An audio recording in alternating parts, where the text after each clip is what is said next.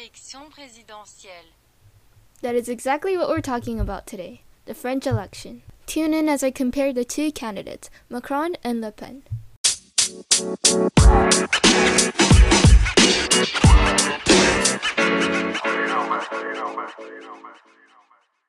Hello, and welcome to another episode of Deep Diving into the Whys, and thank you for tuning in. I'm Sarah, your host, and I hope you enjoy this new episode. So it's been a while since I last posted. I've been trying to plan this episode forever, but things got in the way. Anyway, I've been following the French election for quite a while. I had some research, but I realized that tomorrow, the 24th, is the actual election. I wanted to get this episode out before the election, because then what will be the fun in predicting what's going to happen and talking about the candidates if we already know who won. So I frantically researched for the past 2 hours on the 23rd today, so I can get this episode out today. Yep, so I hope you enjoy this episode, and let's get right into it. So as usual, I'm going to start this podcast with the section, So What Just Happened?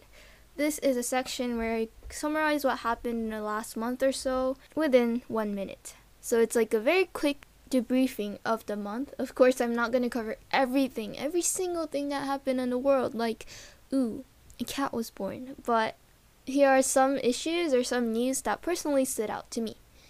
So here we go. Firstly, Ketanji Brown Jackson was confirmed as a Supreme Court Justice in the U.S. She was confirmed Justice early April, and she is the first Black Justice in the history of Supreme Court. 3 Republicans crossed sides to support her, and she was a public defendant before. Second, there was a subway shooting in New York. This was very terrifying, and there was shooting near Brooklyn on the N train. The man threw smoke grenades, then shot randomly. Though there were no deaths as of now, many were injured. The suspect was arrested later on. On the topic of the Russian-Ukraine war, the situation is changing every day, but Putin said that he was going to stop peace talks until the country surrenders. Especially in the city of Mariupol, Russia said that if the soldiers do not surrender their weapons, then they're going to kill every single person there, which is horrible. There was a Hungarian national election in early April, and the incumbent Prime Minister Orban declared victory. Finally, the French election is occurring in April 24th, which I'll be talking about today. So now that's out of the way, let's get into the actual video. Video? I meant podcast. So I'm going to first give you a quick breakdown of what is happening in France, what this election is about, etc. First of all, the current French president is Emmanuel Macron. He was elected in 2017 with a polling of 66.7% at age 39, the youngest in French history. Unlike the US, once you get elected, you have 5 years for presidency and you can run 2 terms.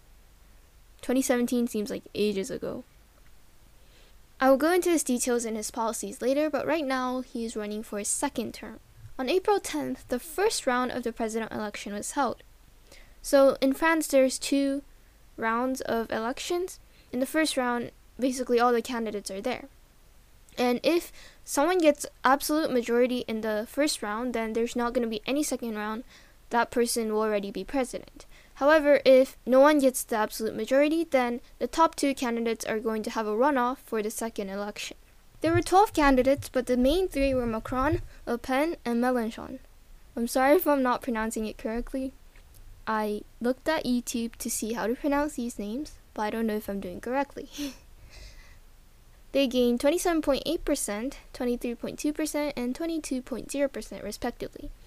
So the votes were quite close, especially for Mélenchon. People didn't think he's going to come this far, but he was only 1.2% behind Le Pen. As there was no one who gained absolute majority, a second runoff will be held April 24th between the 2 top candidates, Macron and Le Pen. Now let's deep dive into the 2 remaining candidates, Macron and Le Pen. What are their policies and what were their tactics for this campaign? According to Politico, the difference between the 2 candidates is less left or right, but whether they're pro-EU or nationalist. In fact, according to some measures, Macron and Le Pen, both of them are right wings, but their policies differ quite largely. which I'll be looking at today. Let's start with Emmanuel Macron. He did win the first round with, I think, 27.8%, but not quite with a high margin as he wanted it to be. He was in the Socialist Party, but started the En Marche party from 2016, which is more centrist and pro-EU. As mentioned before, he is the incumbent president and he was elected in 2017. Some of his successes during his presidency were 1. Fallen unemployment rate from 10% to 8%, though this increased slightly due to COVID. 2. Extended welfare to 1 million more households. 3. Made some dental services, hearing aids free, covered by insurance. 4. High government spending during COVID. Now this is a little controversial because yes, the death rates and infection rates were much lower than other EU countries and the government was quite involved. Some people didn't like the swift lockdowns that Macron did. In fact, 66% resented Macron for his COVID measures. However, he did have some failures in his presidency as well. The first biggest problem during his presidency was proposing a fuel tax. This led to a large-scale Yellow Vest protest in 2018 and his approval rate plummeted. The second thing is that although he said that he will improve the economy, the industrial sector has continued to decline with output and employment. Finally, Macron also tried to increase free trade and increase more competition. However, the EU didn't listen to it and the EU competition rules to allow big mergers and state aid was not relaxed. These are just a few. There's much more. After all, he was president for 5 years. And of course, COVID really tripped him up. And every single politician around the world, because with COVID, he couldn't pursue his policies as much. He had to focus on reducing COVID, reducing deaths, supporting people, etc. His approval rating is 44%, while 54% disapprove. His approval rate has increased from April 2021, which was very low, 38%, but perhaps it's still not too high. The overall theme for his campaign this year is complete renewal, which he has been repeating many times, reflecting on his failures of his policies and the citizens' unsatisfactions. He vowed to push ahead one of his most controversial policy, which is a pension reform. He's going to progressively raise the retirement age from 62 years to 65 years. He said that France needs to work more. We need to increase more productivity. However, I fear that this will really drive off a lot of left-wing voters who have voted for Mélenchon. It could affect whether he could gain this presidency, as this increase in retirement age is quite significant. During his presidency, Macron has pushed for a ceasefire in Ukraine, and he has tried to show leadership in a global stage. This has positively affected his approval ratings, according to some sources. So that was something that looks good for his campaign. In the last few days, Macron has been highlighting his green policies in order to gain some left votes, which is crucial to ensure a safe margin. These policies include planting 140 million trees by 2013, pledging to build 6 new nuclear power plant stations to add to France's energy mix of 75% nuclear. This is completely opposite of what Le Pen is fighting for. In fact, she is trying to reduce subsidies for renewable energy, and she doesn't seem to care much about the environmental policies. Now let's talk about Le Pen. Le Pen's father, Jean-Marie Le Pen, was the president of a right-wing group called National Front. But the father was kicked out after he made a very insensitive comment about gas chambers in the Holocaust. Now she took over, changed the name to National Rally, and she is the president of National Rally now. She has been an admirer of Putin, but obviously because of the current situation, she surreptitiously hid this fact after the war right now. She's trying to change the image of National Rally, adopting some moderate views such as civil unions for same-sex couples, accepting abortions, etc. Though she had much more right-wing policies and has explicitly stated to reduce immigration and Islamism, this election season, she kept her policies but softened her language a lot. She repeatedly used words like people, French to create unity. Also, because of a very far-right candidate called Eric Zemmour, she seems more moderate compared to him, so improved her image despite having similar stances in the past. Her biggest policy, strangely, is quite more geared to the left, which is reducing cost of living. She wants to scrap income tax for all under 30s, reduce expenditure tax, value-added tax on fuel from 20% to 5.5%, and abolish tax on 100 other necessities, which is quite radical. I'm not sure if this could be possible, especially as France has higher government debt compared to other EU countries, and without tax, the government might not be able to function as well. Perhaps the most controversial policies include immigration and Islamism. First, she plans to put strict rules for entering France and becoming French. She created a new proposal called Priorité Nationale, meaning national priority, and she wants the French nationals to be given housing and social services before foreigners. This has been her policy for a long time, but she phrased it more softly during this presidential election.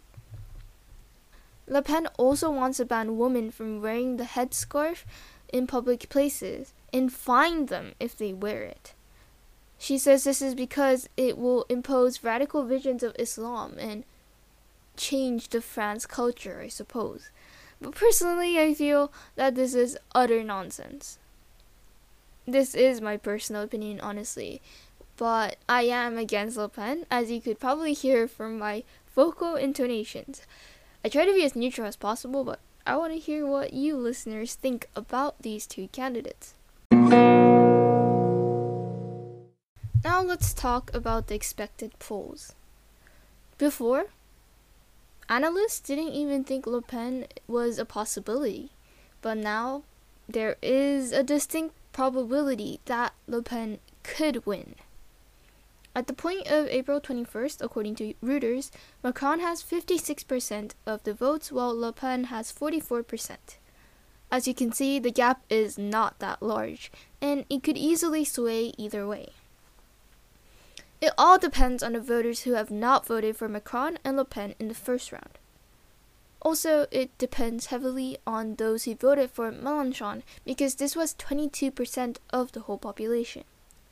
Mélenchon, who was the left-wing candidate, for his final speech repeated like 3 times to not vote for Le Pen.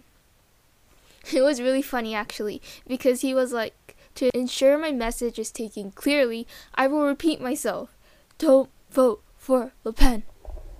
However, the key distinction is that Mélenchon did not say to vote for Macron.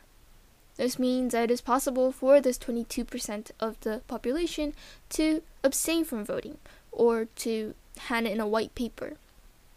It is crucial for Macron to get as much of the left-wing voters in order to ensure that he wins the presidency.